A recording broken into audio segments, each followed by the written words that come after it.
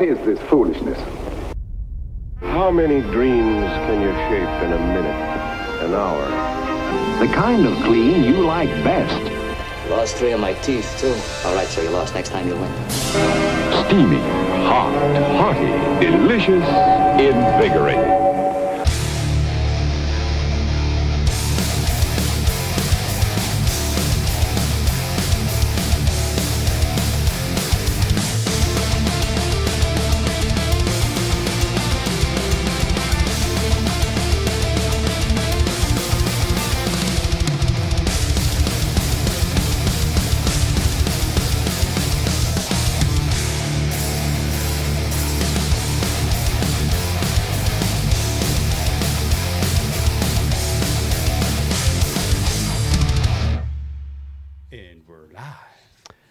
There you have it.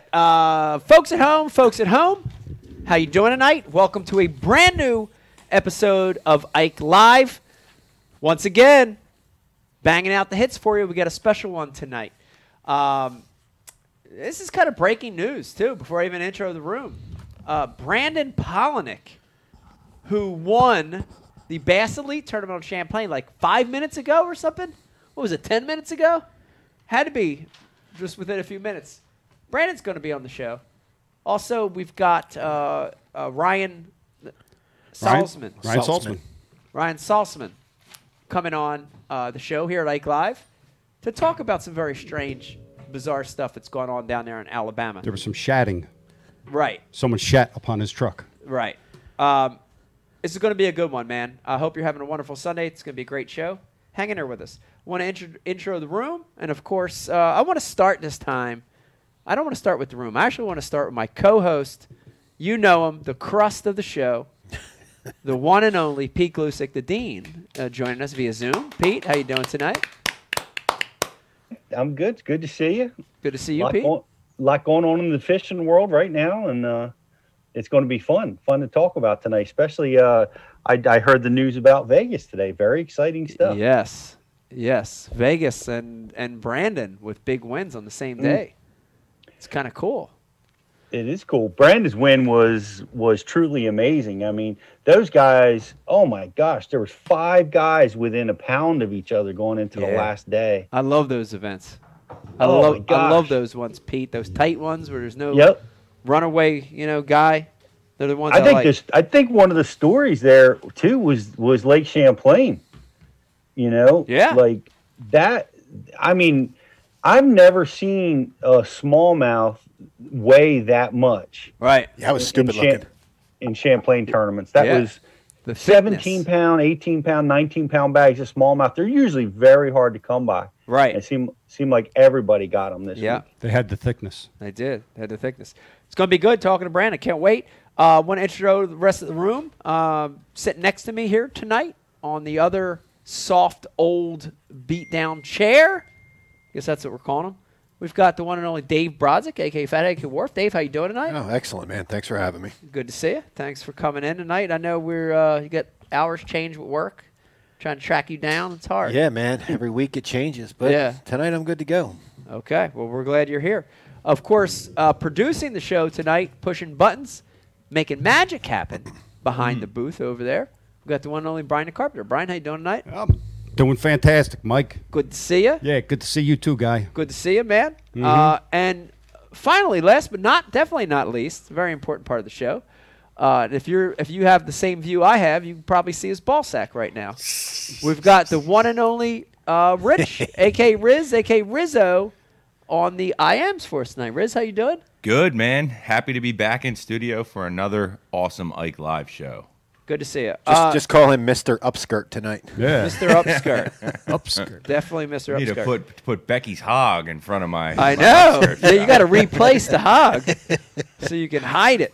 As always, Ike Live Show is brought to you by a lot of companies that really make this show happen and support the show. We want to give them a quick shout out. Of course, Mystery Tackle Box, presenting sponsor of this show. Man, it's like Christmas at your door once a month. It's a great. The black box is great for intro and new baits, new stuff, new techniques. Tackle Warehouse, of course, everybody I know uses Tackle Warehouse.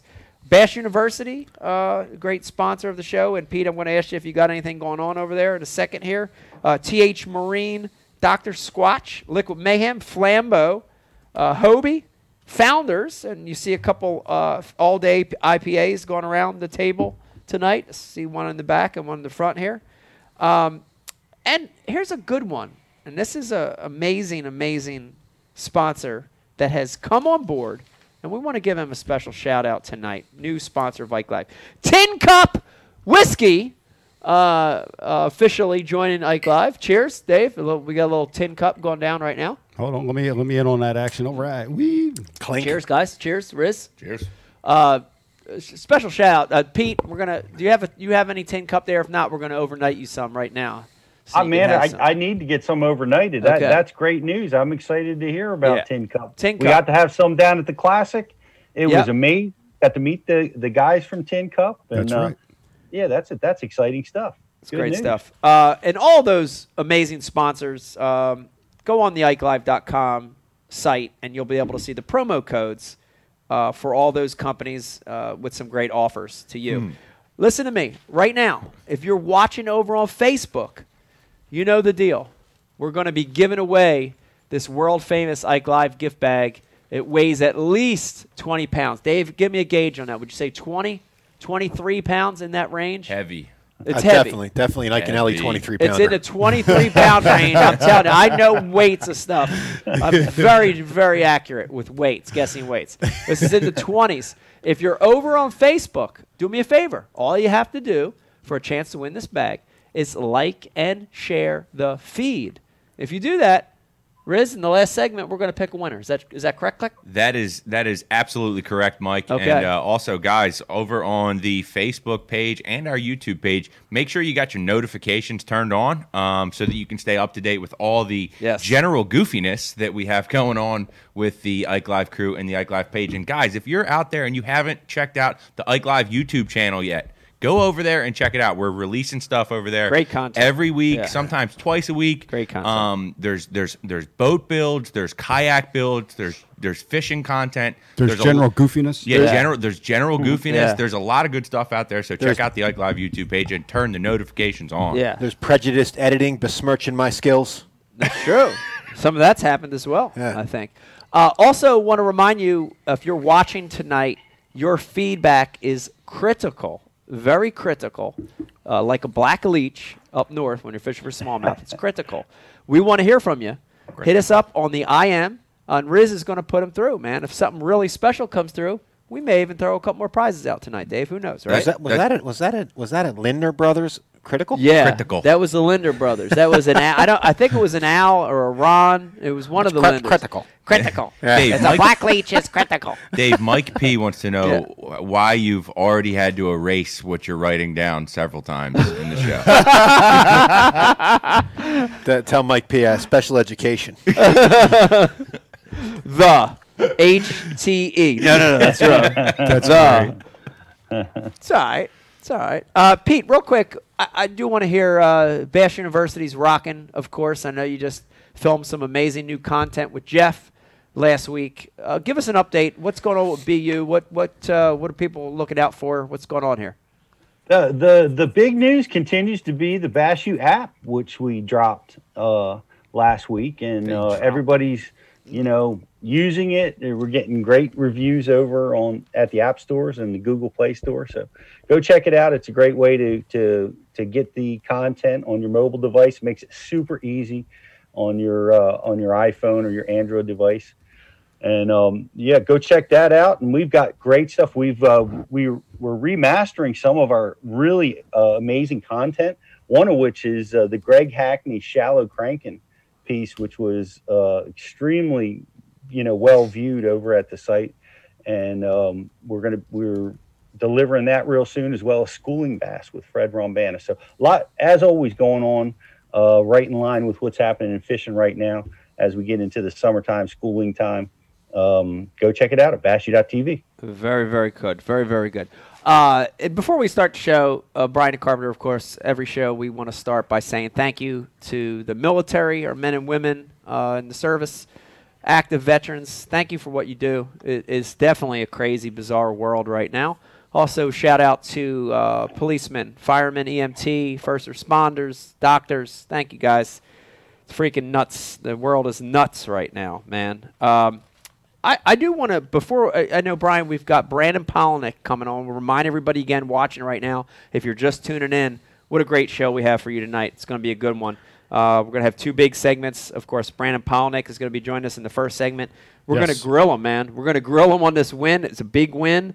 I know it's exciting, but it's the first year back to Bass, and he goes back and wins one. I mean, I want to hear from him about that. It's got to feel right to him. What I immediately thought was how are those guys that were there last year at the Classic and no one knew who they how are they feeling that a couple of the hammers are back, a couple of the heavyweights are back? You know, I don't know. Now imagine if there is ever a mass defection. Yeah, how crushing that must be. You know what I mean?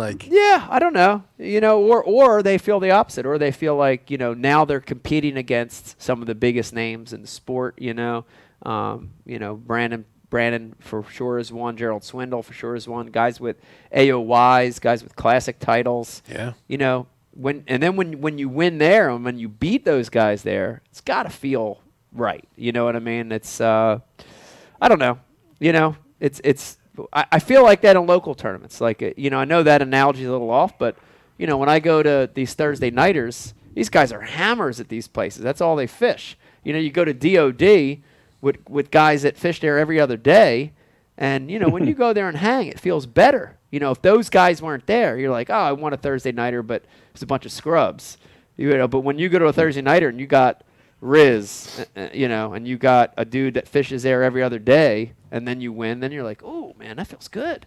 So who knows? It's good to see Bass back on ESPN too. It's great to see him back on ESPN. Setting the DVR to record that. I'm old school, man. Yeah. I don't know what it is, but I know the same content's on the internet. But for me watching it, I don't know. I don't know what it is. Oh, it's great to see it live. I can tell you this. And Brian Carpenter, tell me if you agree. Riz, tell me if you agree. Watching something live on your device, on your little phone, I want to hear from you too, Pete, on this. It feels different than when I've watched it the last few days on ESPN2 live. It just feels different. I can't explain it. What do you like better? I don't know. Maybe it's the fact that it's on this giant screen. Maybe the fact that some subconscious, I know that the sports world is seeing this as well at the same time. I don't know. I enjoy watching it on ESPN2 live better than I did on my phone or my tablet. See, I don't know. I watched you win sitting on the edge of my ottoman on ESPN. On the Classic. Yeah. You know what I mean? I don't know. I imagine it's probably a generational thing, right? Yeah, maybe it is. I'm not following what are you griping about? I'm not griping. We're just saying that Mike and I are kind of saying we like seeing it on TV better than watching it on a device. That's all. Of course you do.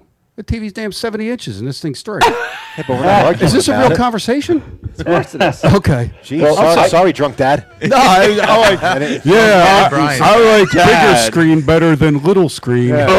Let's go. Let's go into depth on this. Jeez. Now, sorry, drunk dad. We'll shut up. I'll jump in on this from the other side. That I watch Bass Live off of my phone and laptop or tablet almost exclusively. Then you just hear drunk dad? Yeah, because I can take this with me wherever I'm going. I can take the tablet with me wherever I'm going, moving around, and still watch it. Plus, I don't have cable at my house because I don't want to pay for it. My man, I appreciate you for that. Fuck that cable. Yeah. I watch it live while I'm fishing. That's one of my favorite ways to watch it. Wow. Watching it live while you're fishing. While I'm fishing. Right. I'll you're out on the water. I've got a headset in. I've got my, it's on my phone, and I'm listening to what's going on. Yeah. And you can listen just to the conversation because they do such a good job over there. Yeah, that they do. Fishing back page. You start hearing the spinning reel sing, and then you can stop and pick up your phone to see who's catching what. Yeah. You know? And it keeps me dialed in. But just so you know, I cast to my big screen TV. From your iPhone, you can easily do that. So you're up on technology. And that's the way I prefer to do it. Yeah, when you're dead stick in open water, it's a piece of cake to watch TV at the same time. But getting back to the other point of this, which is ESPN now, seeing that sports giant absolutely start to pay more attention to fishing. For sure. And part of it, I think, is COVID, Yeah. right? They are a big part. a big part of it is COVID, and they're hurting for content. Otherwise, bowling would be on. Right. Otherwise, bowling would be on. Thumb or wrestling. pocket ball. But I do like it. I think ESPN's embracing it. Of course, Pete, we know some people that we work with mutually have connections over at ESPN, and you see them showing a renewed interest in the sport.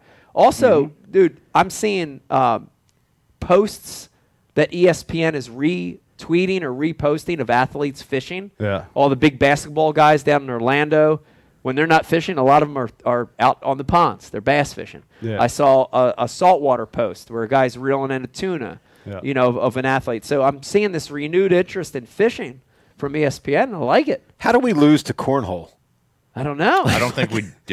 I mean, They have cornhole on ESPN, dude, before the COVID. Did they? Oh, God, yes, know. dude. There's teams. Yep. They have jerseys. They got Ish would be furious. They have like Stolen Valor jerseys on, and Ish would they're be sponsored by furious. coffee companies and Yeah. dude. Black Rifle Coffee. No, like Maxwell. Maxwell. Yeah, man. I Jeez. don't know. wow, mainstream. That is mainstream. That is a big Ronnie spot. Moore was commenting a lot about the viewers that they were getting on ESPN2 that were brand new to fishing, which I thought was awesome. Good. You know, they went out of their way to highlight them and talk to them and Right. address their questions on the show, because they're getting a lot of people never saw fishing before, thought it was fascinating. It's great. And that's always been, of course, Major League Fishing's one of their highlights has always been, Reach new people.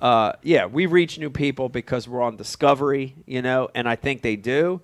But again, live, having it live on ESPN, reaching new people feels different than a show that was taped 10 months ago, airing on Discovery. I do want to catch up a little on what's going on.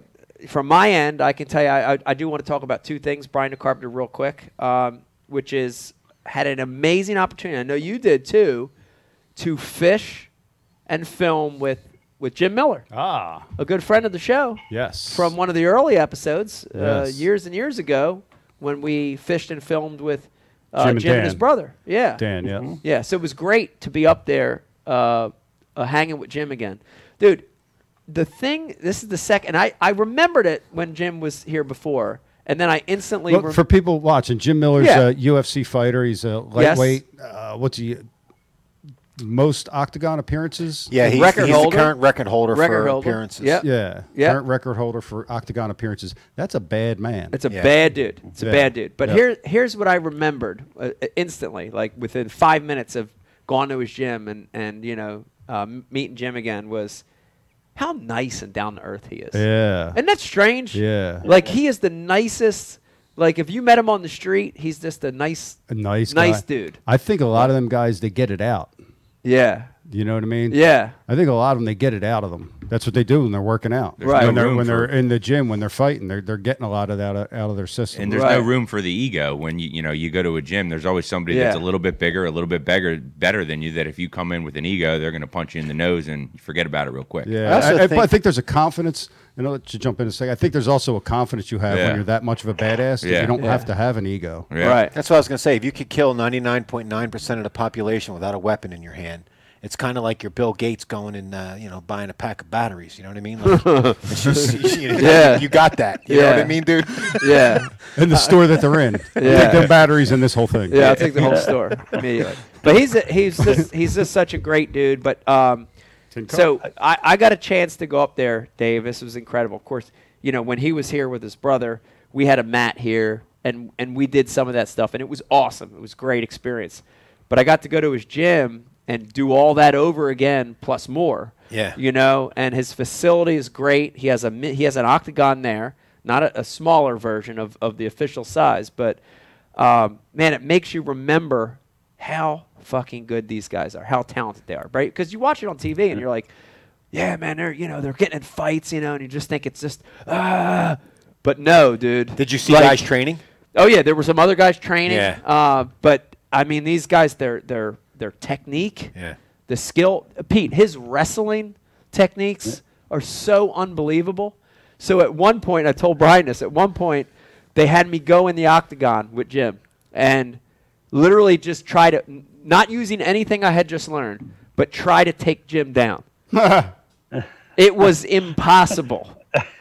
I mean, for 5 minutes, I did everything I could do to move him. I couldn't even move the guy. I couldn't even move him. And at the end of it, size too. Oh yeah, he's my size. At the end of it, he just got sort of frustrated with me. He was just like, "Whoa!" And I was like, "What the? What happened?" Oh yeah, he flipped me down. In your defense, with the way you could break dance and how agile you would have been an amazing wrestler if you would. Yeah, I don't know, but that would have. He would have. I don't know about that, but his the technique and the skill is so unbelievable, and and again, until you're there having it happen, you don't really appreciate it. Yeah. I want to tell you one other story, real quick, Pete.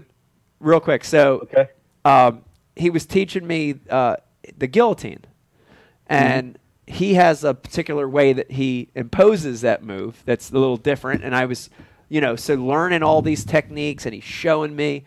And on most of these, I wanted to have it done to me first, so I could sort of figure it out. And so Jim's like, all right, no problem. I'm gonna do it on you. And I, just tap. When it's too much. I said, all right, and my mind's thinking, and I'm really trying to pay attention, and I'm trying to learn. And dude, he gets me in this thing, and I'm gagging, choking, blacking out, passing out all at the same time, and I forget to tap because my mind's somewhere else. So I'm just like, and I'm literally starting to see like white, white flashes. White flashes. Yeah. And he noticed, and then let off. He's like, why didn't you tap? I'm like, shit, I didn't remember. I forgot. I forgot. My eyes were shooting out of my skull. For my life. Yeah, but it was great, Pete. I know you have a wrestling background, but it was great, man. Yeah, I remember his brother Dan put me in a triangle hold, and for like a split second, and I still haven't recovered from that. I still feel it when I'm flipping and pitching and stuff. Wow, but that's awesome. I was just curious, if you had done any sparring. I see that you had done some wrestling sparring. I was just curious if they put headgear on and pads and yeah, we did any punches with them. We did. We did some punching. We did some stand up stuff. Some punching. Did you do some Muay Thai, kickboxing? We did some kickboxing. And on the kickboxing, this is incredible. We did fisticuffs. Yeah, we did fishing. Punching and kicking. We did walking. We did eating at the restaurant. That was great too. But here's the great thing. So we did some of the Muay Thai stuff, and where Jim had one of his trainers there as well, and he's holding. I don't know the piece of equipment, but it's like a bag that you hold, like a pad. Yeah. And Jim's throwing these kicks, and every time his foot, and here's the thing, it's not his foot. It's his shin. Where the bend is. He's using his shin. Yeah. And it's every time he hits that bag, I swear he's pushing the guy back a foot. And it sounds like a bat. Dude, it sounds like a bat. It sounds like a firework gone off. Yeah. And then it's my time to go up and try, and I'm like, and I'm actually trying, Pete, right? I'm not, this isn't me pussyfoot. And I'm like, and I don't have, because when you look at him, he's not just kicking. He's like his whole. Oh, it's torque. Yeah, it's torque. Yeah, and I'm trying to figure that out. But when I'm hitting, it's like, ee. The dude's not even moving at all. Damn it! In fact, he's moving forward. He's like bracing for it. And there's another, and I'm like, oh god, this is so embarrassing, and all this is being taped. Look like Linus and Linus, right? It's awesome. Terrible. It's terrible, but it was a great experience. And then I got to the next day I got to fish with Jim, which was very, very cool again, and remembered that he is a fisherman, for sure he could fish. And I love that. I love when you fish with celebrities or athletes and they're not holding the reel upside down. Like, he brought his own rod, his own reel, he had his own baits, he had his own frog tied on. Yep. It was great. And we waded around. We did the hip wader stuff, which he does a lot of anyway, and it was really cool, getting a chance to fish with him. We caught a bunch of fish. We caught about a dozen fish, so it was good. It was a good day. I I thought you might fish out of the Margay that he won a few years ago. I know. We talked about that story. It's incredible. He won the first ever Ike Foundation Celebrity Pro-Am, him and his brother. Yes, they did. With Joe Sancho. With Joe Sancho. Yeah. Is it they still ended up sitting getting rid under? of that boat finally. Oh, they did? I thought it might still be sitting No, in I the think driveway. they got rid of it. Yeah, I asked if he still had it. He said he didn't. So I don't know if he got rid of it. Yeah. Very So, cool. so Mike's punching bag on the message board wants to know if you got punked by Jim Miller, and that's why you had to wear pink pants. Oh, yes. I did. I lost the bet. So I have the pink pants on tonight. Salmon. Shout out to Jim Miller wearing salmon pants. So that was a great part of my week last week. And then, of course, I need to catch up tonight when we get Brandon on because I didn't see any of it. So Vegas had his second Bass Nation. How about it? Youth tournament today. They had a nice turnout on Manasquan Reservoir, which was awesome in itself. It's such a throwback, being there because we were all there the year the reservoir opened. Yeah, half a lifetime ago. Half a lifetime ago, which I think, if I'm not mistaken, Pete, it's like 91 or 92. Might be 92 when Manasquan opened. Right. And we were there right. when the trees were forest, everything was new, Oh, know? And all these years later, still sort of looks the same, but a lot of the timber's fallen. There's a lot of grass in there now. Hydrilla and milfoil has gotten in there. Grass out to 13 feet, 14 feet, Pete, in spots. So it's a different fishery. But, it was nice getting out in the boat with another kid this time. So I was a boat captain for not just Vegas, but also a young man named Alex. Shout out to Alex. I'm sure he's not watching, but it was great to watch these kids go to work, and watch how they set up on this stuff and how they fished it under difficult conditions. We had a 10 to 15 mile an hour south wind. Ooh. So they were dealing with boat positioning and, line management and really Vegas, awesome. Were you boat captain in the Crawdad with two kids? We took the big boat today. Oh, okay. Took the big boat, which was a blessing in disguise with the waves and stuff on Manasquan today. It would have been tough in a crawdad. So Vegas runs the trolling motor on the Cat? Vegas runs the trolling motor, does a pretty good job. We use the anchor lock a lot. Spot lock. Lawrence's version of Spot lock. Right. Sorry about that. We used a lot, and I can coach them a little bit, so they'd get in a little spot that was sort of right, and I actually started the morning out drawing them diagrams on paper. It was really cool because I'd never coached any organized sport before, right? So I got these two kids, and I'm drawing on just regular white paper with a Sharpie, like scenarios, what to look for. Dude, you need coach shorts for the next one. Yeah. Coach shorts. Yeah, like Coach Phil Petit coach Oh, shorts. yeah. Titan. Like you need the coach You're right. shorts, dude. I do. The Rydell coach shorts. Yeah, How about- maybe a whistle, too. How about being the kid that gets the draw to be on the boat with Mike? Yeah. Yeah, I don't know. What I mean? And then Right. there's another kid that doesn't get the draw Yeah. with Mike. It was fun, though, It's awesome. and Vegas had another good one. This one was a little tougher. He had seven keeper bites all day. He landed 5 of the 7 keeper bites. Okay. So I got to watch him put in a limit that weighed about 12.5 pounds Dang. Wow. Man, that's awesome. with Good night. lunker of the tournament. Oh, Not my just in his God. division, but of the entire tournament. 4.54. Dude, you got to have him start throwing a couple of these. He's going to get to the point where he wins, and there's going to be no one clapping. It's going to be like his grandma. Yeah. Everyone's going to be singing watching him win, dude. Well, that's what Beck said because I was like, he had one keeper early. Pete, he had about a 2.5 pound smallmouth early, and then that area kind of shut down. They made a decision they wanted to try something else. They moved to a different spot, and on his first drop on this other spot, he hooks about a 4 pound smallmouth. Oh my God! Way out there, it jumps like eye level, and I'm like, oh God. I've got the net extended.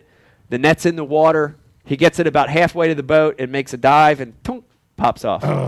And I'm like, I just, I didn't say nothing. I just decompressed the net, put it down, but inside I'm thinking, fuck. How close to the net was he? Not close to the net, that okay. one. So he's got one in the well, and then about 30 minutes later, he hooks another one. This one's jumps eye level, and it's a 3 pound smallmouth.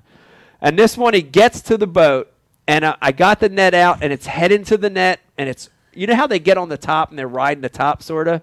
He's not jumping, but he's just riding the top, and he's coming. Poop! the hook pops out. So he's got one fish in the well, and again, I want to harp on this because it is something I do not have. Dude, when that happened, I just fell. I fell on the deck. I fell down. I took my buff. You broke his rod for him, right? I fell completely down on the deck. Pete, like I collapsed, right? I took the buff and I put it completely over my face so the kids couldn't see my face. And hear your words. And underneath of it, I'm just like, and I pulled the buff down and looked at Vegas and I watched and he's looking at his hook. He's feeling the point a little bit. And he looks at the bait. He pulls the bait off. He puts the bait back on the hook, adjusts it, and opens the bail and makes another cast. Never says a word and makes another cast, starts fishing. And I'm like, it's unbelievable. It's an unbelievable. And I know other anglers that have that, and he has it. It's called evolution. It's evolution. It's evolution from caveman, you know? He talked about that during our interview when he was on the show. He did it again. I asked him that question, how do you keep your head together? He did it again. Like, so, think about that. Think about that, Pete. You've got one in the well. You lose a 4 and a 3, and you've got one in the well. I wouldn't handle that well. I'd be going like David Mullins did at the tournament today. Oh, did he have some heartbreak? Oh my God, he had heartbreaks of monstrous proportions. He was right there, man. He had giant 4.5-pound smallies, just coming unbuttoned on his crankbait. And after like what Vegas experienced, it was the first one he choked down. I think it was the second or third one that just you know, he came unglued. You could feel the emotion like in his voice. It was horrible. Rightfully so. I mean it's hard to recover from. Vegas has got the gift. Yeah. How cool is it to watch all that play out, man? Like, it's great. It's great, but it's stressful. Like I was telling you, I had freaking iced coffee before I came up here to the show because I'm exhausted, not just from the 2 early mornings in a row, but from the stress of it. Yeah. I'm stressed out. I can feel it. Yeah. And the hardest thing, Dave, is you like in a regular, like a sporting event where you're coaching, you can, direct them kids a little more. Here, I can only do certain things, so like, I'm seeing fish I'm sitting back there and seeing fish on the graph under the boat, and I'm like, fucking look, you want to be like, look, and I want to fish, I want to help, but I can't, so I'm stuck sitting there, and I don't know, man, I'm stressed out, I can feel it, and every time these kids hook up, Alex hooked up with a 4.4 smallmouth. Oh. And the thing jumped I mean literally eye level next to me. I got the net and he's like, whoa. He jumps over the net this way. He's fighting. If it comes back, it jumps again eye level. This one I scooped out of the air. Like a net. Oh yeah, I scooped them out of the air. But even for Alex, every time the stress is so intense. Yeah. How did he do? He did good. He came in third in his age group, right? Wow. So I think seven kids in that division. And he took third with 2 fish, so that big one was the key for him. Oh, yeah. Did he yell at you and treat you like dirt on the first time you missed a fish? Or No. He was the nicest kid in the world. Yeah, talk about that, Dave. What? No, just wondering. Yeah, but it was great. It was a great experience to see Vegas win his second tournament this year. So come on, man. Shout out to Vegas the Hammer. That's all I said, right? Yeah, shout out to Vegas the Hammer. It was pretty awesome. It was pretty awesome. I think, Brian, let's get it going. We got him. I want to get it going, and if you're watching tonight, what a special guest we have joining us right now. This is really something that just happened. Shout out to Brian and Carpenter for making this happen. But if you're watching right now, we've got a amazing guest joining us right now. Literally, we've got to be. Maybe we're not. I don't know. We're going to ask him here in a second, but we've got to be one of the first or second live podcasts that get Brandon on. Brandon's going to be on 30 over the course of the next 4 or 5 days, so it's nice to get him on here. Joining us now, the recent, when I say recent, I mean minutes ago, champion from Lake Champlain, Bass Elite champion, Brandon Palaniuk, everybody. Brandon! What's up? How you doing? Good. Just finishing my dinner. Eating tapioca pudding? What is that? No. It was Idaho and mashed potatoes, huh? All right. Oh, right. And some chicken. It was like a homemade KFC chicken bowl. I love it. All right, Brandon, are you in your camper? Or are you in a hotel? Are you in a house? What are you doing? No, living the RV life. Okay. RV life. All right. Most guys we get on right after they win, they're still in their tournament jersey and their smile ear from ear. They're still shaking. You look pretty mellow for a big win here, man. What is this? I am pretty mellow. It was weird. Today was just like you've won. You've had those days. Yeah. Today was just weird in the fact that the win was just icing on the cake. Yeah. Like I had such an incredible day of fishing. Yeah. I had so much fun and I enjoyed it so much that it was like the win was awesome. Yeah. But that was almost not the most awesome part of my day. Yeah. And so I don't know. And I think after going 2 weeks straight, literally fishing 14 days straight now. Yeah. Getting up at 5, going dark to dark. I'm just relaxed. Yeah, you're ready. You're ready. You get all the build up all day long and all of that kind of stress. And I didn't feel stressed on the water, but you have that mental stress and everything weighing on you. And then once it happens and it's like, oof, like everything just releases. Yeah. And here's the other story. You're coming off now 2 back-to-back cut finishes, back-to-back top 10s. And I'm looking at the AOY standings, man. You're slowly creeping up in the AOY standings. Yeah. It's early in the year, but I really screwed myself at Eufaula. I've had 3 good events. Eufaula was just a tough one, but there's so much flip-flops in the standings right now because we're still early in the season. Yeah. Like we're only 4 events in. Yeah. So, these 2 weeks were really crucial to kind of get that ball rolling in the right direction. Yeah. St. Clair, hopefully, will be another good event. And then the fall is going to be really kind of a crapshoot. Right. Because I've never fished in the South in the fall. And then it's just so much more junk fishing. Yeah. Type of stuff, where it takes a lot of that, I guess, home field advantage type stuff and things like that. Kind of out of play, I feel like. Yeah. In a lot of situations. Yeah. All right. Now, we definitely want to talk to you here in a second. I know Pete's got a lot of questions for you on the technical side of what went down today. And I want to hear about that as well. But talk to me a little bit about holding that blue trophy up because, I want to hear it from you. It's special. I know it's special. It is. You've held other trophies. I've held other trophies, right? We've both won in other leagues. But, I watched the weigh-in today. It was the only thing I caught because I was at Vegas's deal, but I got to watch the weigh-in. I got to watch you hoist that thing. Talk about that feeling a little bit, coming back to fish bass from MLF, and now you're re-hoisting that blue trophy. Talk to me about that. You think that you would get immune to it, like that feeling, I guess, kind of. But every time I get in that position, I get choked up. And I don't know if it's like the nostalgia of it or like there's truly something special when you look at that trophy and it becomes yours. Like when you can say, yeah, I'm an Elite Series champion, it holds something. Yeah.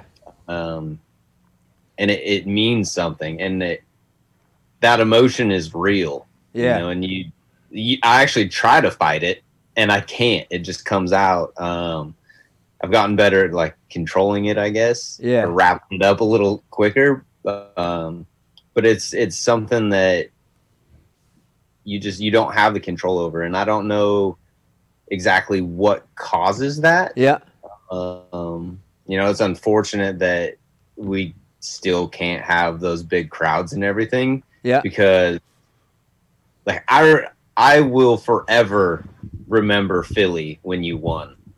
That was like one of the most brutal fishing tournaments. And it's in like the least fishing part of the world. Yeah.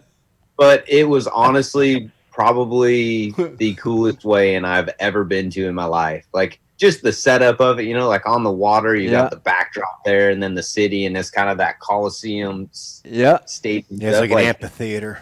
Yeah, like that moment, and then everyone was chanting your name. Like that kind of stuff is what makes it so special. Yeah. And I think that every time moments like that happen, it just kind of compounds and makes those blue trophies that much more. Yeah. That much more of a big deal. And I think the longer you do it, the more you understand how hard it is to actually win. Yeah. It's hard to win. When I won my first one, it was cool because it was my first one and I'd only been on 2 or 2 years. But the longer you do it, the more you realize that it's a special thing. Like everything can go right and you can make all the good right decisions and still get beat. Yeah. Yeah, up in the Adirondacks, it's different. Like it's New York, but they're different people. They're all standing around there with golden retrievers with scarves around their necks, watching the way. There were still some people like in the distance. We still had some people in the distance, but not like we normally would. And, not because of their choice, but just because of everything that's going on. So it was a cool event, and this is the first one. I didn't even realize this till Tiff said something this evening, but this is actually the first win that I came back, like from the back of the pack. Right. Wow. All the other ones I've led going into the final day that I've won. So it was, that part of it was cool too. I think it's just all that's sinking in still. Yeah, it's hard to win any tournament, but to win, at the top level is very difficult. And you got another blue trophy, which is unbelievable. I know. I want you to talk about this side of it too. The elite trophy means a lot, has a lot of meaning, probably more than other trophies. But is it different? And I need you to really honestly address this for me, Brandon. Is it different? Is this one different because of that name factor? The last blue trophy you won, you had 100 of the biggest names in the sport. Now you've got 80 or 90, probably the same caliber of skill. I'm not taking nothing away from any of those guys. They're all talented, but they're not necessarily the biggest names in the sport. Does that make this win any different, or is it the same? No. For me, the feeling was exactly the same. Yeah. Because that feeling comes from the moments that happen throughout the week, and then they're amplified by the moments that have happened in your life, getting you to that point. Yeah. That's where all that emotion comes from. It doesn't just come from that one week. It comes from everything in your life that you built up working to that point. Yeah. And no matter how many you win, that's still like, I still get that same feeling. Because you competed against the fish, right? Like you're always I don't know, and fish to win. It didn't matter who was fishing behind you. Like you figured out the deal. Yeah, 100%. Like it just wasn't. Not once this year have I felt like I was fishing against a group of guys that were lesser fishermen. Like you still had to go catch them, and if you look at the weights are still equally as good as they were before at the same bodies of water, right? It still takes around 17 pounds.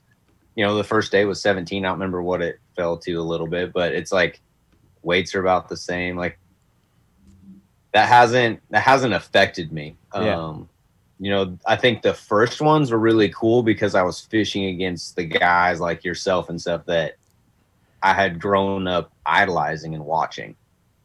And then there's not as many of you guys that I'm competing against now. Yeah. So that part of it's different. But the true emotion and feeling of it was no less than any of the first three. Yeah. Yeah. That's awesome. Can I ask a question, Mike? Yeah, go, Pete.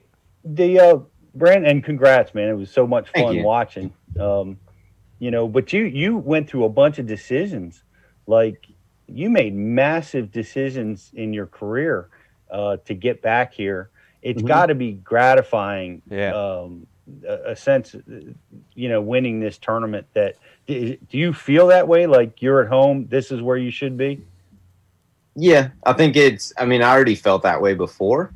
It's just more of like a solidifying thing. And it's not like, oh, I won this is where I should be. It's the feeling that I get when I'm out there competing, and then when you win is what that to me is what makes it feel right. And that's what I felt like I had lacked a little bit before.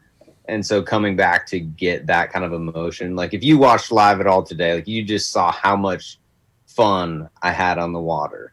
And that to me is like, I just thoroughly enjoyed my day on the water. You were giggly.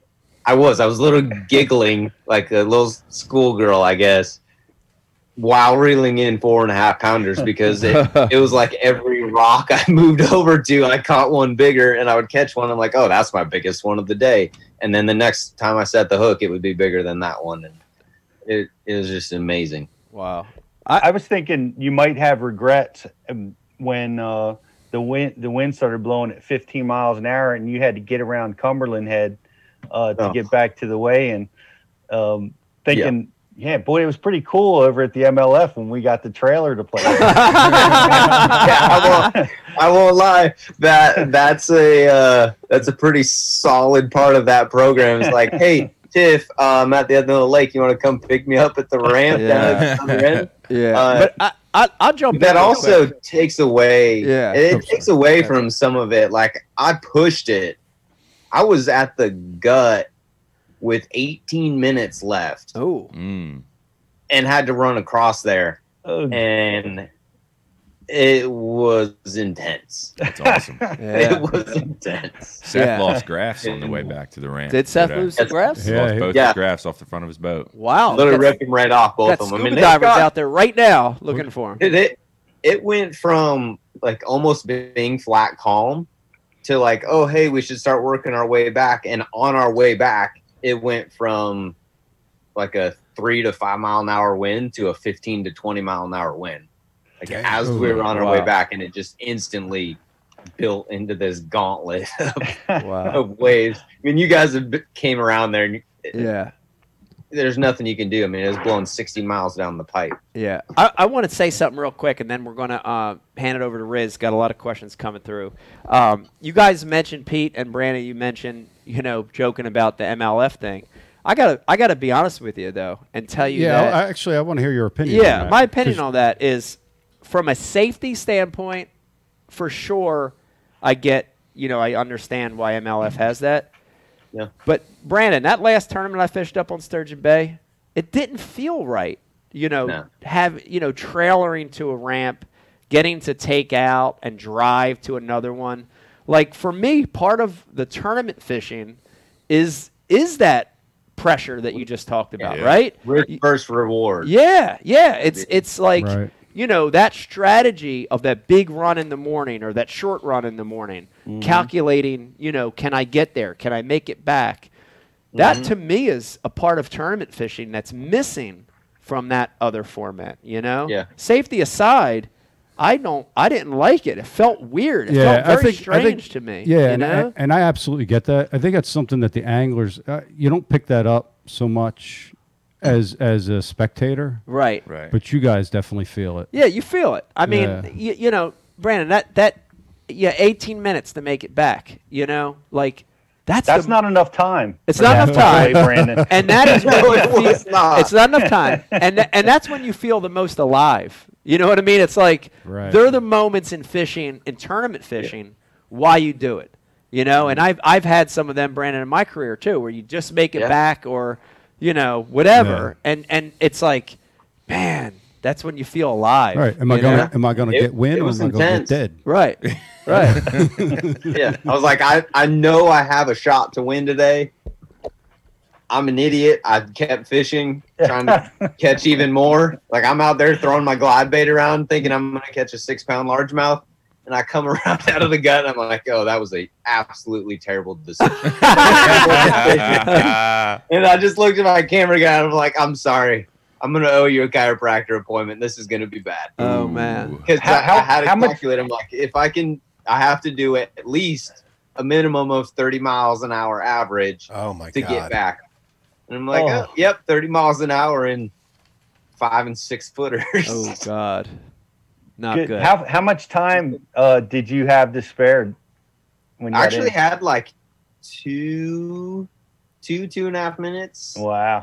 When I got back, but I mean, I pushed it hard going across, and then once I got around the point, it's easy. You just run the troughs. Yeah. But getting to Cumberland Head Point was sporty. Man, that's a scary thing. Let me remind everybody watching, if you've got questions or comments for anything you hear in tonight's show, if you've got questions or comments for Brandon, please hit us up on the IM. Riz, I know you've got a boatload of questions coming in for Brandon. What do you got? For sure. Tin Cup on the message board. Big shout out to Tin Cup. Yeah. Shout out to Tin Cup. We're enjoying it already. He wants to know, Brandon, what was the water temperature that you had up north? And also, how did you come up with a game plan dealing with the low water? Oh, two good ones. I honestly don't even remember what the water temperature was. It's like mid-70s. It kind of ranged, I would say, from like 74 to 79, kind of where, depending on where you're at on the lake. And normally in the past, I've fished up towards like Roush's Point area, very well-known part of the lake. And for me, where I normally like to fish up there, like the grass didn't feel right, the water being low. I don't know if that had something to do with it or all the hot weather they've had. But the fish I was catching over there just didn't seem healthy enough for me. And so in my mind with the low water and everything, and I don't know if I just felt more comfortable coming off of St. Lawrence, fishing deeper stuff. I thought, well, I'm going to just start going and looking deep. And I've started looking everywhere from 20 to 50, even looked out in 60 sometimes, like just trying to find something, something different where maybe these fish would go. And I started to dial it in.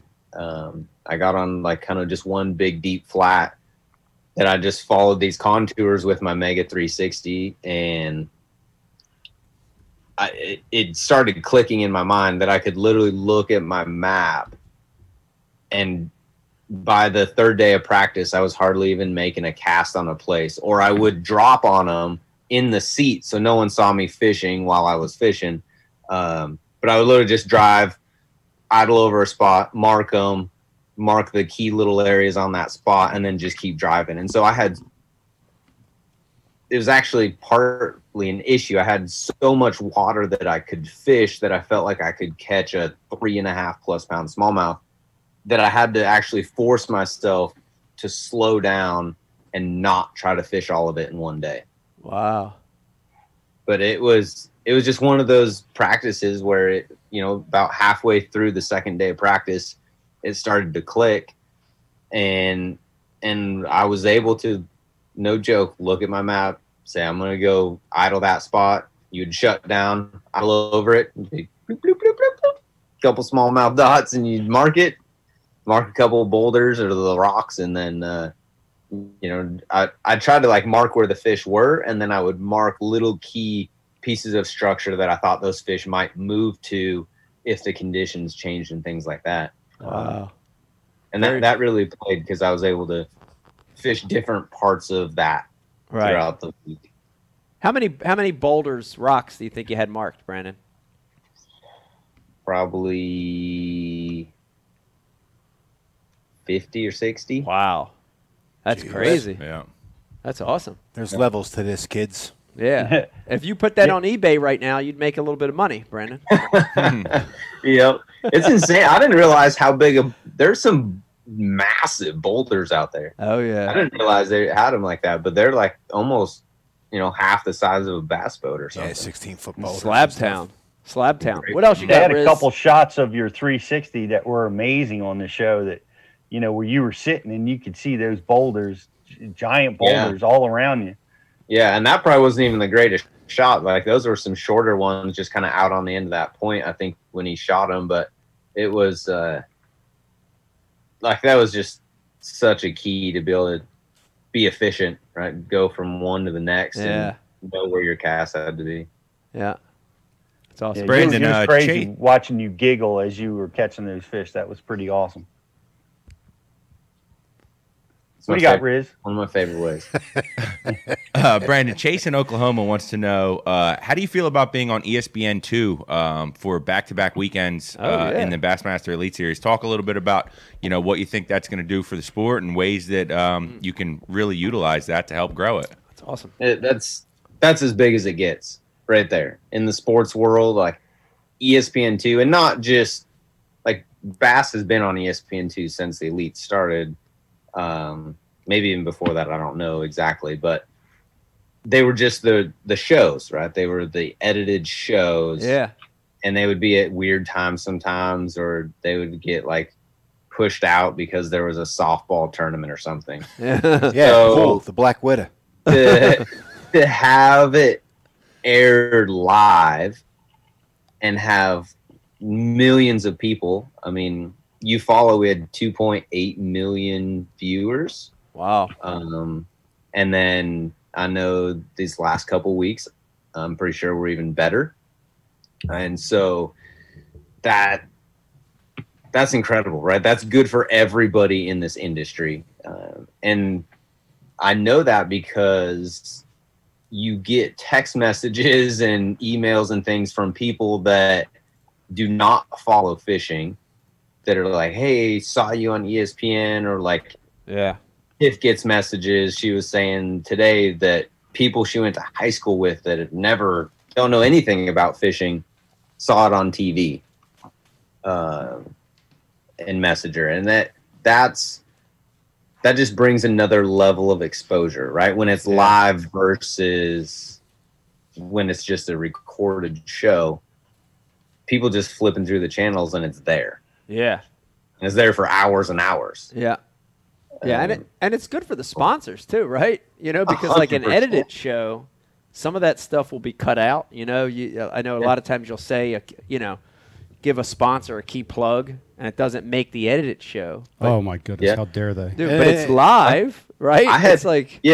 Enjoy it while it lasts, because when COVID ends, they're going to bump us for shuffleboard.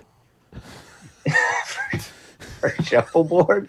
I say enjoy it while it lasts, because when this COVID gets cured, they're going to bump us back out for trick pool shots. I mean, maybe, but if I would think that if it continues to build and grow and they get good feedback, that they would want to keep it on. Yeah.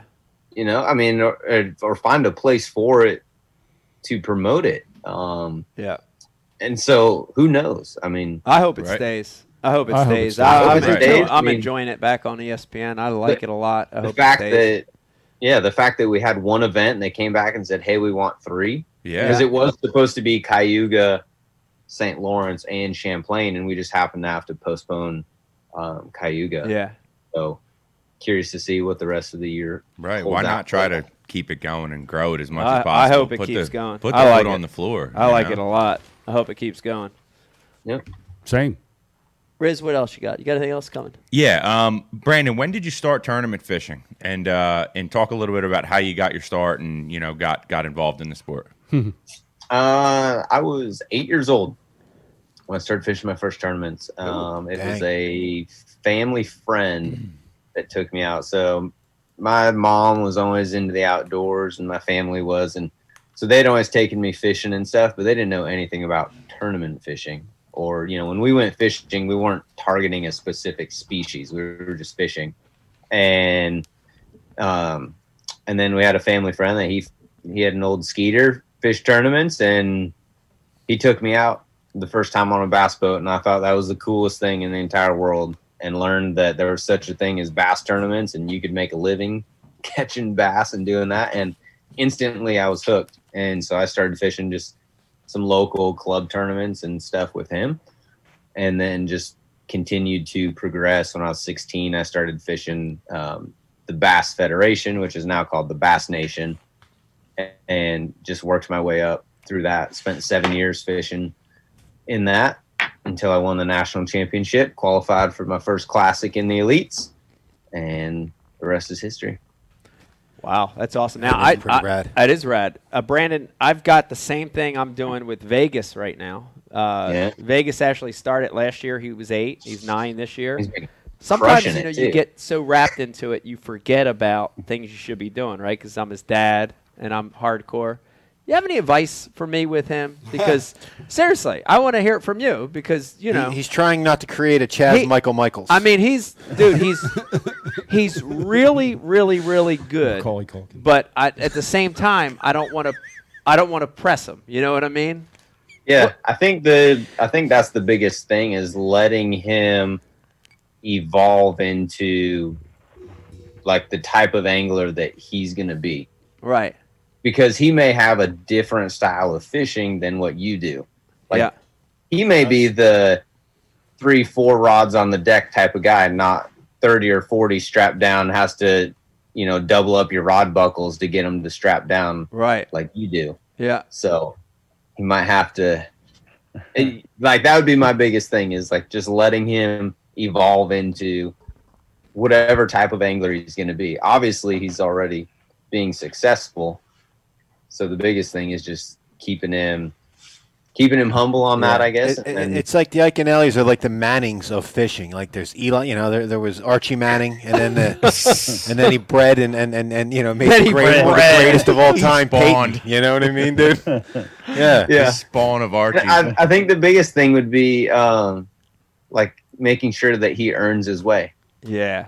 Like not just because he's your son and you've had an incredible amount of success, but like truly earning it, and that's for him. Yeah. Because he'll appreciate it much more in the long run. Yeah. And it'll pay dividends a lot more. Yeah, I think you're right. And like last year I watched him his championship event last year on Merrill Creek. He zeroed, and it was the hardest thing to watch. It was gut wrenching to watch him work to the very end and not catch a keeper to weigh. But after it was all said and done, and I got back, and I was sad for him. And he wasn't really. He's got a different attitude. But I got back and talked to Becky about it. She was like, "It's the best thing that could happen." Because it's the reality of fishing. And he's got to learn that's going to happen. Yeah, learn how to deal with disappointment. Yeah, a lot of disappointment in this sport. Sure. Brandon, I got a question. Yeah. Is this the first time you've ever been asked for parental advice? Probably. Okay. Considering the fact that I don't have any kids. No, but Mike wants to know if you did, how you raise them. I mean, you probably got a Chihuahua you did a good job with, right? I got black-mouthed cur. All right. She's made it to like 5 years old. She's doing pretty good. I'm sure you did a good job with the goldfish in Coeur d'Alene, right? Yeah, they become bass food. All the goldfish I have. Good move. Bass. Mike attempted to take down Jim Miller from the UFC last week. That didn't work. Oh, goodness. I thought how well did that work? I thought you'd be a great person to give him some takedown advice. Yeah, not very good. You would have did a lot better, Brandon. I think you could snatch him, Brandon. I was a scrub. Yeah. I don't know if I would even want to try. You're a state champion, dude. Yeah, I know. But he's on a different level. New Jersey. I got to mention this real quick. We got a really good friend of all of ours, a friend of the show, Mark Zona, a.k.a. Z, just texted me. And this was for the advice for getting your sons involved in fishing. And he said, don't go all Bobby Knight on them like I do to this day with Hunter and Jacob, his sons, when they do bad. You're right. That's a hard thing. It's a hard thing. You lose sleep over that. Yeah, shit, you dude. do lose sleep over it. And that, I mean, we're from Jersey. Like, the instinct is to yell and scream and curse. But it's tough, man. Oh, dude, I cursed my head off when Mullins lost those fish. Yeah. And you didn't say it, but he's just like, no. And I was putting myself in that position. I'm like, that would not have been the word I used. I could never be on that boat with a camera on me. You would have slurred a higher power. Yeah. Oh, I would have. I'd have offered a fight. Well, this is one of the other great things with COVID is now we're all wearing these buffs. And you could also use them as curse hiders, Gag balls. Yeah, gag balls, your frustration. You just hide it. It's good stuff. Brandon, I need to know, and excuse me for being ignorant because I was with Vegas today in this tournament. Give me a rundown of the bait that you fished today, the exact bait and all that, because I didn't get to see it go down today. What was the deal? Pretty much everything I caught this week was on a X Zone finesse slammer, and I rotated through colors. Like really, the first 2 days I caught them the best on a color called Big Limit. It kind of has a purple, pinkish, like pearlescent hue on the bottom, and then has kind of that like Houdini type color on top. Yeah. So imitates kind of a little bit of everything. And then really the last 2 days, day 2 or day 3 and day 4 today, I caught pretty much every single fish on green pumpkin and blue fleck. And there was like a noticeable difference when I would drop it on them, how quickly they would eat it. You know, I could eventually get them to eat both, but it definitely seemed like, depending on the day, they would eat one better than the other. Wow. And I'm usually not like a big color guy. Yeah. You know, but I think those two were a big enough difference, right? You know, the green pumpkin's a lot darker of a hue versus kind of the lighter Big Limit color. What were you imitating? What are these fish actually eating, you think, down there? They're eating everything. I had a lot of them spit up like actually big perch, like 5-6 inch perch. Yeah. Wow. And you know, they're good sized perch. And then a lot of them were spitting up those little alewives too. They look like little mirrors everywhere. But it was crazy. Like, I didn't have a camera. I know Carl drove around and checked some stuff with a camera during practice. Yeah. And he said it was like an aquarium down there. Like, wow. There's drum. I caught more sunfish the size of like the palm of my hand size this week than I've ever caught in my entire life. In that same depth zone. Out there drop shotting, like 20 to 40 foot, like around those boulders. Like and you would catch, you know, smallmouth this big, and then your next drop you'd catch a 4-pounder. Wow. And so, and I caught perch, white bass, sunfish, smallmouth, largemouth, walleye, drum. What else? I caught pike. I dropped on 2 pike today.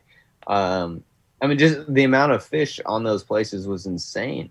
Now, but it had to do with the bait a lot. Yeah. Now, with the technology, you know, you guys are using these depth finders, the Humminbird stuff, so awesome.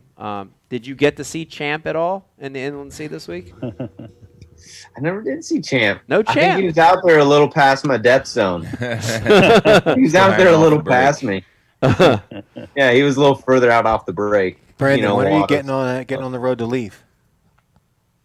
I don't know. So, dude, listen. There's a pizza parlor downtown in Plattsburgh. Man, like, if you're coming from, like, where are you staying at? Like, where are you staying at now? Well, I'm not going to tell you on live. All the stalkers are going to come in. So if you're coming down from like the Port Roach, however you pronounce that, if you're coming down from Port Roach, like as you enter the town, on the right side, there's an old pizza parlor from New York, old New York Italians that retired from New York. It's the best pizza on planet Earth. Wow. Upstate New York. Really? Upstate. It's good info. Wow. That's crazy. It's across from the furniture store and the painting gallery. That's right. There's like a paint store where they paint. Yeah, Kyle that does all my filming, he says he ran by it this week. Wow. So amazing. There you go. That's a good tip, Kyle, Dave. get out there and get some pizza. Get some pizza. Are you going to go back out on the lake tomorrow and continue to jack them? No, I'm probably going to sleep in. I haven't slept past like 5 o'clock in 2 weeks, so I could use like a good 7 o'clock day. That's awesome. 7 o'clock day would be good. Brandon, I want to switch it up here real quick and put you on the spot and ask you for a prediction.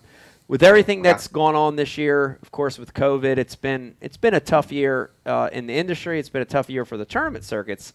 The different organizations handle it differently, of course. And I just want to know, how many MLF anglers do you think will attempt to come back to bass next year? You think you're going to have another group that comes over or attempts to come back?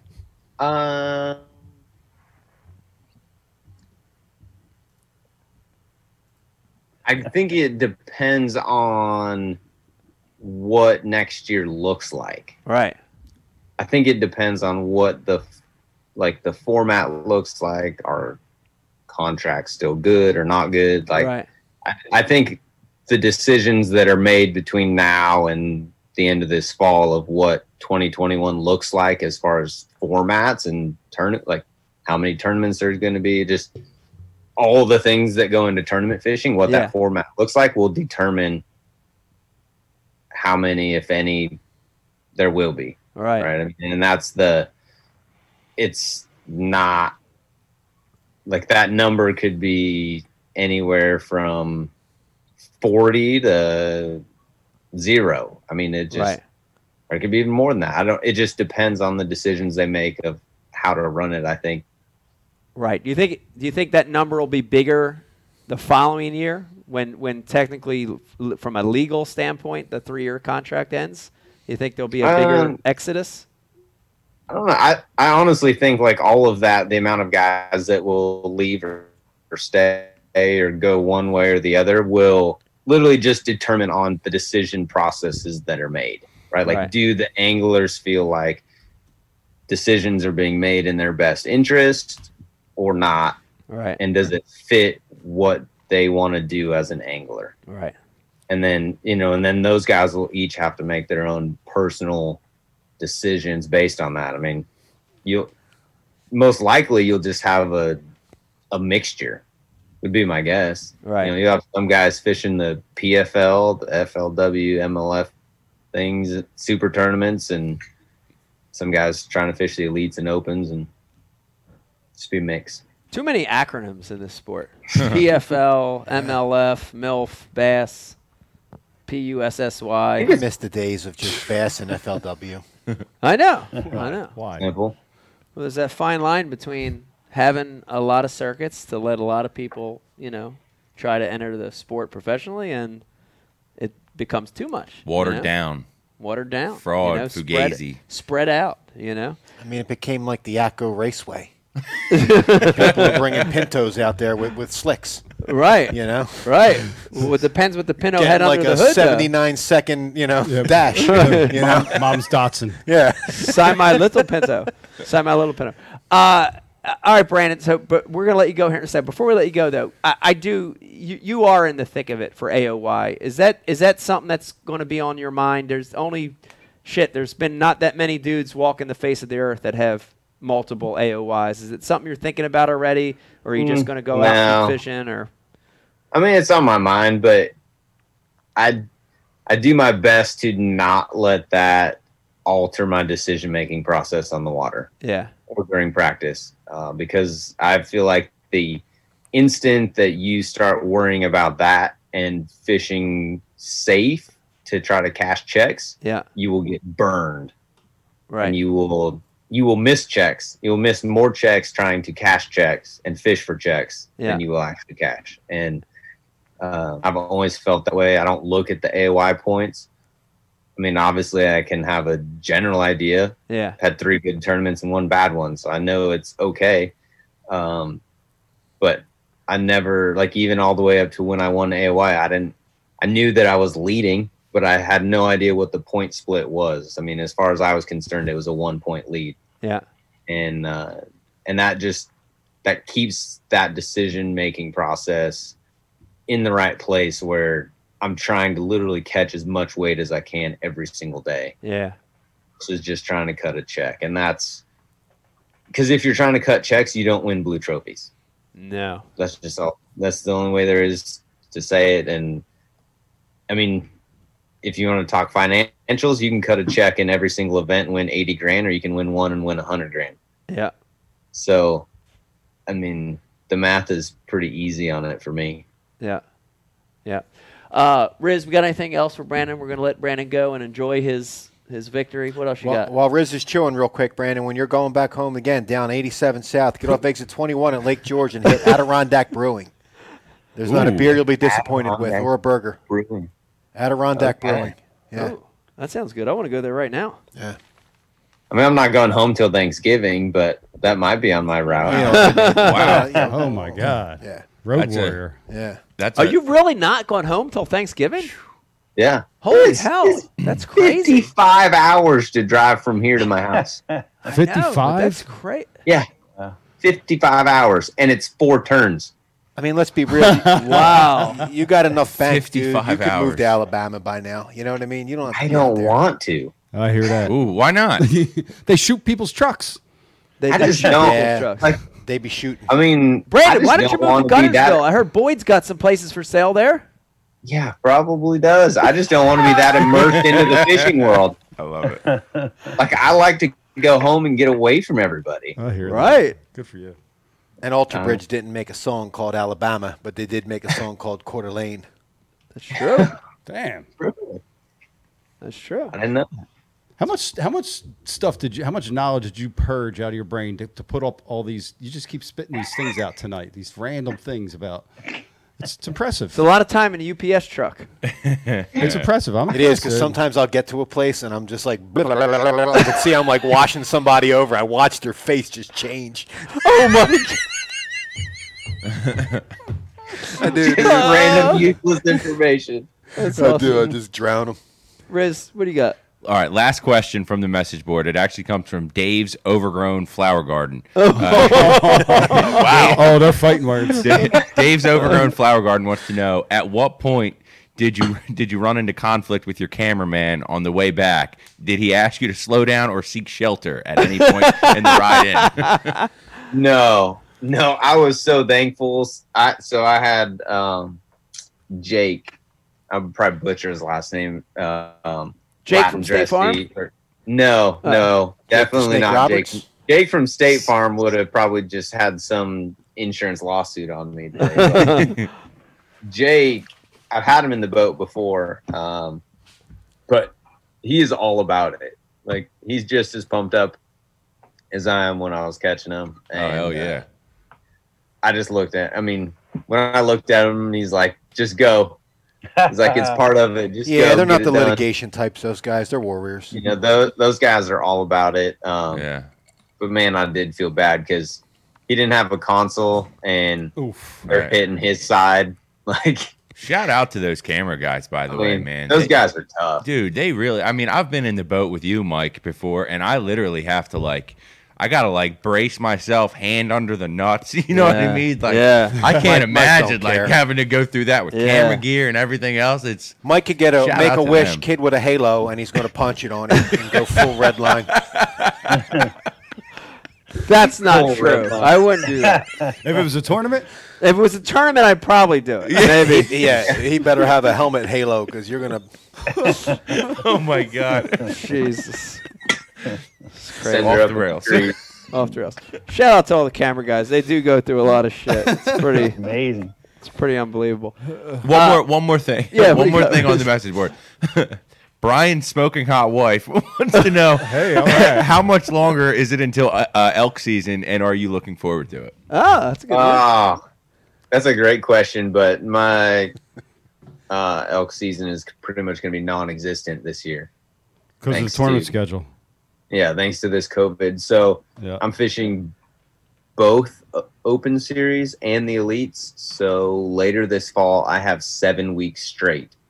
Nice. Wow. Right on. God dang. I dude. love Yeah. that, man. Yeah. That's bad to the bone, Brandon. Hell You've yeah. won, you've won. You got a 7. freaking fat bank account, and you're still just grinding, going You hard. love it. Like, Brandon, Yeah. You let love it. You're me ask- passionate about it, I'm man. trying to picture what I'm looking at here, Brandon. Your camper that you're in, is it like a Meet the Fockers kind of camper that you drive, or are you dragging it behind the fifth wheel? Like, what do you got? Meet the Come on. Is it, no, you know what I mean. I don't know what the difference is Here. called. I just know It's what not I see. very clean right now. Look, here's the crew, Cribs. if I can tilt it. What up, crew? What up? Oh, Got with the trophy. Look at that. Kyle and Tiff and the Tiff, trophy. what's up? Can I see Kyle's mustache? Go back. What? Can I see Kyle's mustache? That's Oh, a yeah. beauty. Oh, that's That's legit. gorgeous. Wow. Gorgeous. The French goatee. I love it. Pretty nice stuff. A wee wee. Yeah. And then we've got our little, this is like our media Oh, little. wow. Looks like a kit thing. Snap-on We got tool. all That- our camera That's gear better than and the all entire everything Ike Live in there. studio right there. It is. Yeah. And then let's see. Yeah. We've got the kitchen, Nice. Man, that's kitchen sweet. style. All right, this is not camping. This is glamping. This is where Ike, you got your camper's the same size. I So come on. That's where Kyle sleeps. God damn, you put him in the attic. And Jesus Christ, that thing Hey, looks like this- it's palatial. You put him in a, this is you put him honestly in a why crawl I space. started camping. right here. This is all elk meat. Nice. Right on. No, that's why I started camping, is because I wanted to be able to pack air sealed all the meat. My camper would be all Chesapeake Bay catfish. Got a bathroom and a bedroom. Look at that. Yes. Hey, Yeah, being it's not- she can't hear me, it's not can you leave like- that? She can make the bed for crying out loud. Jesus, David. No, I'm sure the bed was made and messed it all up. Got it. That's typically what It's happens. day 4. It was not made. Yeah. You could have turned the volume down for me. You know what though? That I got to tell you though, for people watching right now and are watching this amazing camper, and it's amazing. Yeah. This is the way to travel. And Brandon, I 100%. know you know, but dude, when you're doing it full time like these guys do, Brandon and Tiffany, on the road, 11 months out of the year, dude, how nice is it, Brandon, to be in your own house as you're on the road? Is that it's the best, right? It is literally it makes life on the road not life on the road. Yeah. Like it takes the grind part out of it. You're not living in a suitcase. You have your own things. You got your own bed. So from a competitive standpoint, I think it makes a huge difference. Yeah. Because you have consistency. You can build routine. Yeah. It honestly just makes such a huge difference. Like, even if we didn't have this, I would still travel. Like, if Tiff quit traveling and wanted to stay home, I would travel in a cab over camper, a Lance or something like that. Like, I would never go back to the hotel, rental house type stuff, because it's just. What about the Tundra Suites? If I had to, I mean, I slept in the Tundra Suites. I don't think I did last year. 2 years ago, 2018, I did during practice at the St. Lawrence River. What about the? And I was going to this year too, but would you do the Rick Clunn cowhide tent with magic mushrooms every night? Every night? Probably Sleep not. and make it? Oh, maybe one. Probably not. Okay. I don't need to become one with deer. Don't knock it. But I do appreciate his approach. Yeah. There you go. Got to get in tune. Pete, before we let Brandon go, did you have anything, Pete, for Brandon from? I got it. I'm going to ask this question because we talked about fishing, but I got to ask this question because this morning with the Bass U crew, we were texting and I'm like, the guy that dedicates this day to largemouth wins this tournament. Yeah. You got clouds, wind, rain, and historically the smallmouth on there and like other places up in that part of the country, when you get that cloudy, rainy weather, man, those big smallmouth become very, very difficult to catch. So you wind up with like 17 pounds, which doesn't win you the day. And nobody went for largemouth, and you did a little bit. You did a little bit in the morning. I saw you, but those smallmouth bit right through the clouds and the rain as if it was a sunny day.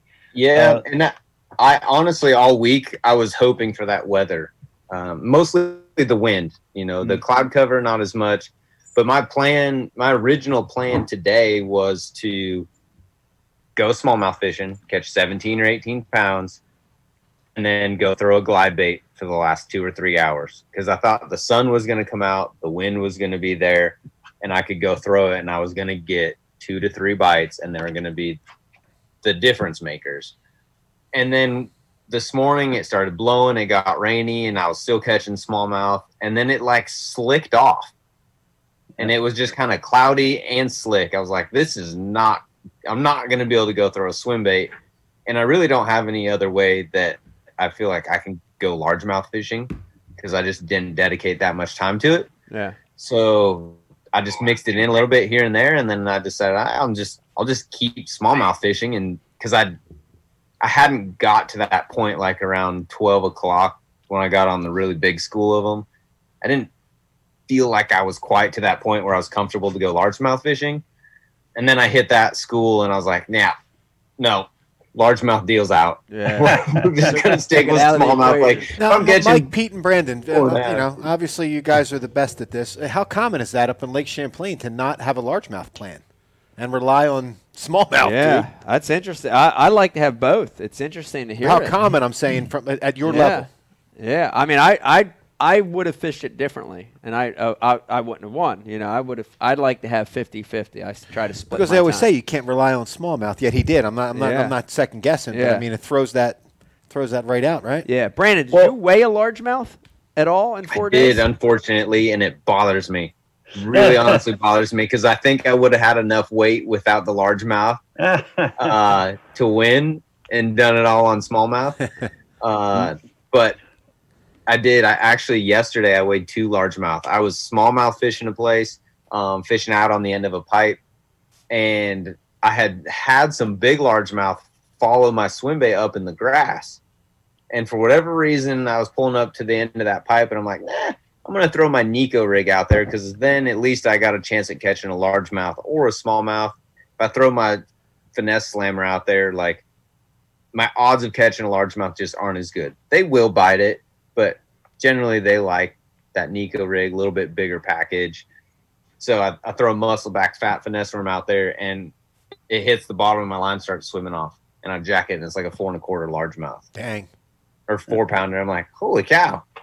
That was somewhat random, not completely. But then with 10 minutes left yesterday, I'm going through the gut. I'm like, nah, there's a nice little shade pocket right there from that tree. I pick up my glide bait, throw it out there first cast, catch one that's like almost 4 pounds. And I put it on my balance beam, and it was like dead nuts even with the smallmouth. And I put the largemouth in there just because I thought it was so cool that I caught it on the glide bait. Token largemouth on the glide bait. Throw people off. That's great. But like I had two smallmouth that were pretty much almost clones of those 2 largemouth.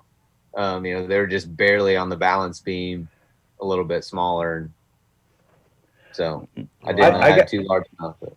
I gotta say, on those weights, Mike and all you guys, the smallmouth weights were huge. Yeah. There were 17 to up to 22 pounds of smallies weighed in every single day. Yeah.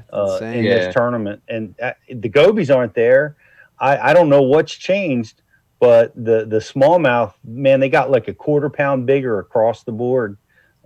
For all the tournament guys. It was pretty amazing.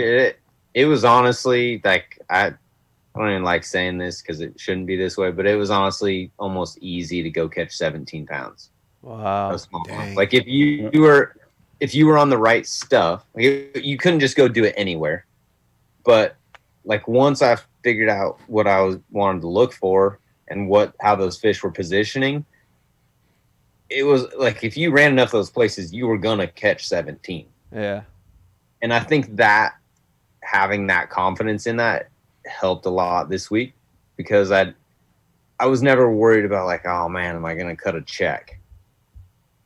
Like that never crossed my mind. I'm like, if I just keep doing this, like I'm gonna catch enough to cut a check. It's just, am I going to be able to have the difference between 5 3.5 pounders and 5 4 pounders? Yeah. Or like that half pound difference on Champlain is a big gap. Yeah. It also helps when the enemy right behind you is dropping Gojias on a crankbait left and right too. Yeah, I heard about that.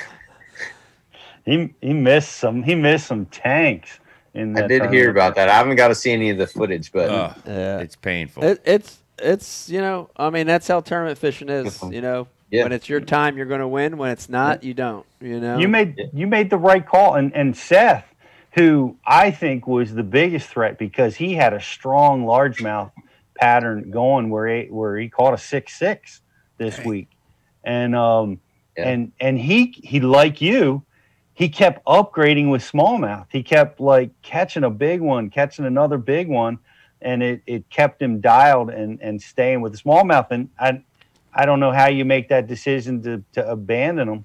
You had to make that call that he made. But yeah, there was not a single person in the field that went for largemouth, and I don't even know if one got weighed in today. Crazy. That is nuts. Crazy. Wow. What the hell happened to Missisquoi Bay this tournament? Yeah, that's a great question. Nobody made the cut from that area. Why? I don't know. They weren't there. Because Missisquoi Bay is phenomenal when the water's low. Yep. I'm not sure. And I mean, I know Seth fishes in there or has in the past. So I would think that, he would have figured something out. And I'm not sure. Did they address it, Brandon, at the meeting? Because in order to get there when the water's low, you got to go into Canada, like for a moment. Well, we had to idle. Yeah, we couldn't cross into Canada. So to get over into Goose Bay, you had to idle that flat because the water was low and it was too close to the shore, so it made it no wake, and you had to idle that flat to get across. I don't even know if you could get across. I guess they said, but man, I've seen it where it's so low that you can't, man. You have to go into Canada because that sandbar comes out too far. You can't get over it. Huh? Yeah, and that could have been the deal. Did you guys know John Cox ran all the way to Ticonderoga the first day? Yeah, I heard that. When he told me that, I was like, dude, you got balls, John. I was like, I'm impressed. Even though you only got I don't remember what he had, 13 or 14. He was not very happy, but I was like, the fact that you ran all the way down there and it took you an hour and 40 minutes. And he's like, yeah, I ran all the way down there to fish 50 yards. And then when I fished through it, didn't have a bite, realized probably wasn't the right idea. Oh my God. Man, yeah, he's in a Crestliner. Only he could pull that off. Mm-hmm. Yeah, Crestliner? He was back. back. My God, he ran tie in a Crestliner? Yeah. Yep. Yeah. They had a camera boat with him. He was back at 11 or 12 o'clock fishing back up north. So I think he fished for 45 minutes and just got out of there and started heading back. That's crazy. Dang. One last question from the message board, Brandon. Dave's Victory Garden wants to know if this tournament will be released on your YouTube channel. Yes. Yeah. Both of them last week and this week. Well, the entire year will be. Yeah, it'll be out there. And where can they find you? What's your YouTube channel? What's your social stuff? How can people watch this stuff? Yeah, YouTube is BMP Fishing, so you can find it on there. Got all the events on there, and then just all my social handles are just Brandon Polinick. But if you go to my website bmpfishing.com, you can pretty much find everything off there. You got a lot of coverage on today, but you didn't get a tremendous amount in the previous 3 days. So did you have any meltdowns or anything crazy that happened in the first couple days that we're going to see on your channel? I mean, that swim bait fish, I didn't have a camera day 1 or day 3. So those will be pretty intense. I caught 18 pounds the first day in the first hour, on my first spot. Wow. I mean, I'll say it for you, Brandon. They're still smiting you for the initial defection you did. You're almost paid up. Oh, yeah. Still working on it. I don't know if that's true or not. Brandon, congrats, man. Great win. So happy for you, man. And rooting for you for AOY. I'd like to see you take a second AOY this year. Can't wait to watch the rest of the season, and I will be watching since MLF canceled all their tournaments. And I got nothing else left to do. You got no choice. You're gonna be coach dad. I'm gonna be coach dad and watch Brandon. They're two things I'm gonna do the rest of the year. Since MLF canceled all our tournaments. Stop screaming. Okay. Jesus Christ. Brandon, thanks for coming on tonight on such short notice, man. I appreciate it. Yeah, good job, champ. Yeah, there you go. Brandon Polinick, everybody. Thanks, Brandon. Yeah, great job, buddy. Thank you very much. Champ. See you guys.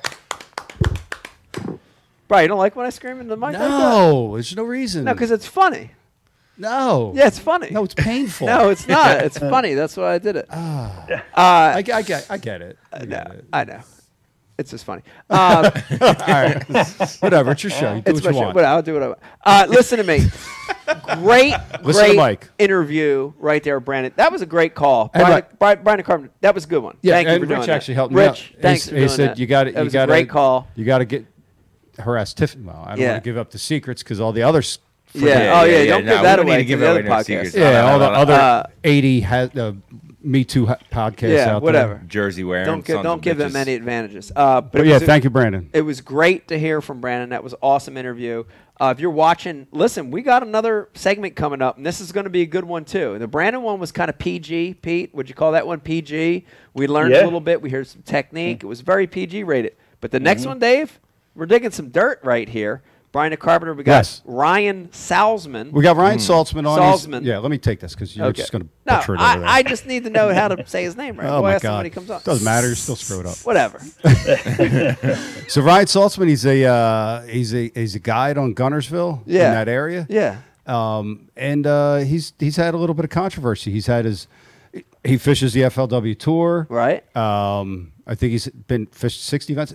He fished the 2019 Forestwood Cup. Yeah. Finished 8th. So the guy fishes. He comes with accolade. Yeah. He fishes. He catches them.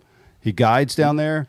But he's also got some people that don't care for him, I guess. Right. He's had his truck keyed. He's had some incidents. And recently he had his truck all shat up. So, wow. I don't know. We're going to talk to Ryan. He's an interesting character. All right. Well, we interviewed him at the Classic. He's also a military vet. Military vet. Yeah. He's a captain in the guard. Right.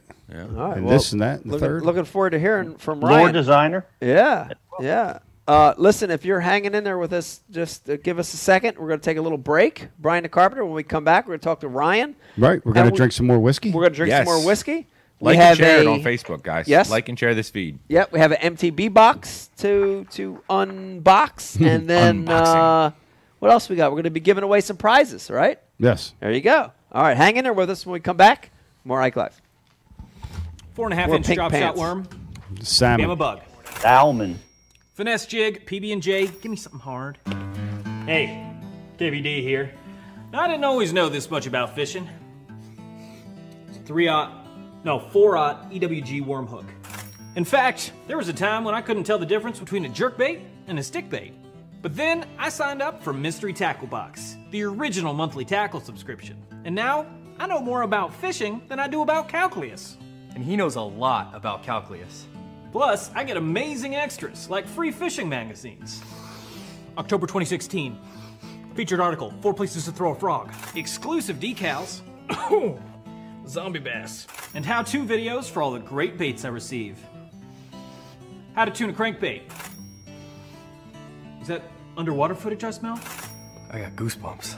So if you're looking to develop enhanced fishing abilities like me, or you just like getting new tackle every month, go to MysteryTackleBox.com and get your box today.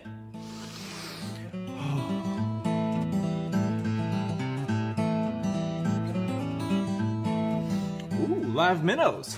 Is it lunchtime already? Nature's candy. Oh. Is he in my pocket? There's a special place in our hearts for the tools of the trade. They're what we prep for a good day on the water. They're what we clean after a good day in the field. Flambeau's patented Z-Rust technology protects the gear of today from rust and corrosion. Z-Rust, for the performance of tomorrow. Preserve, perform, repeat.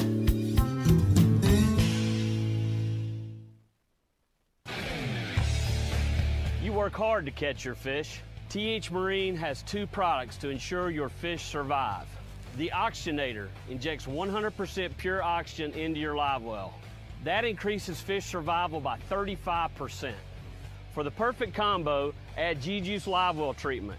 It calms fish, stops bleeding, removes ammonia, and replaces slime coat. Get an Oxygenator and G-Juice and keep your fish alive.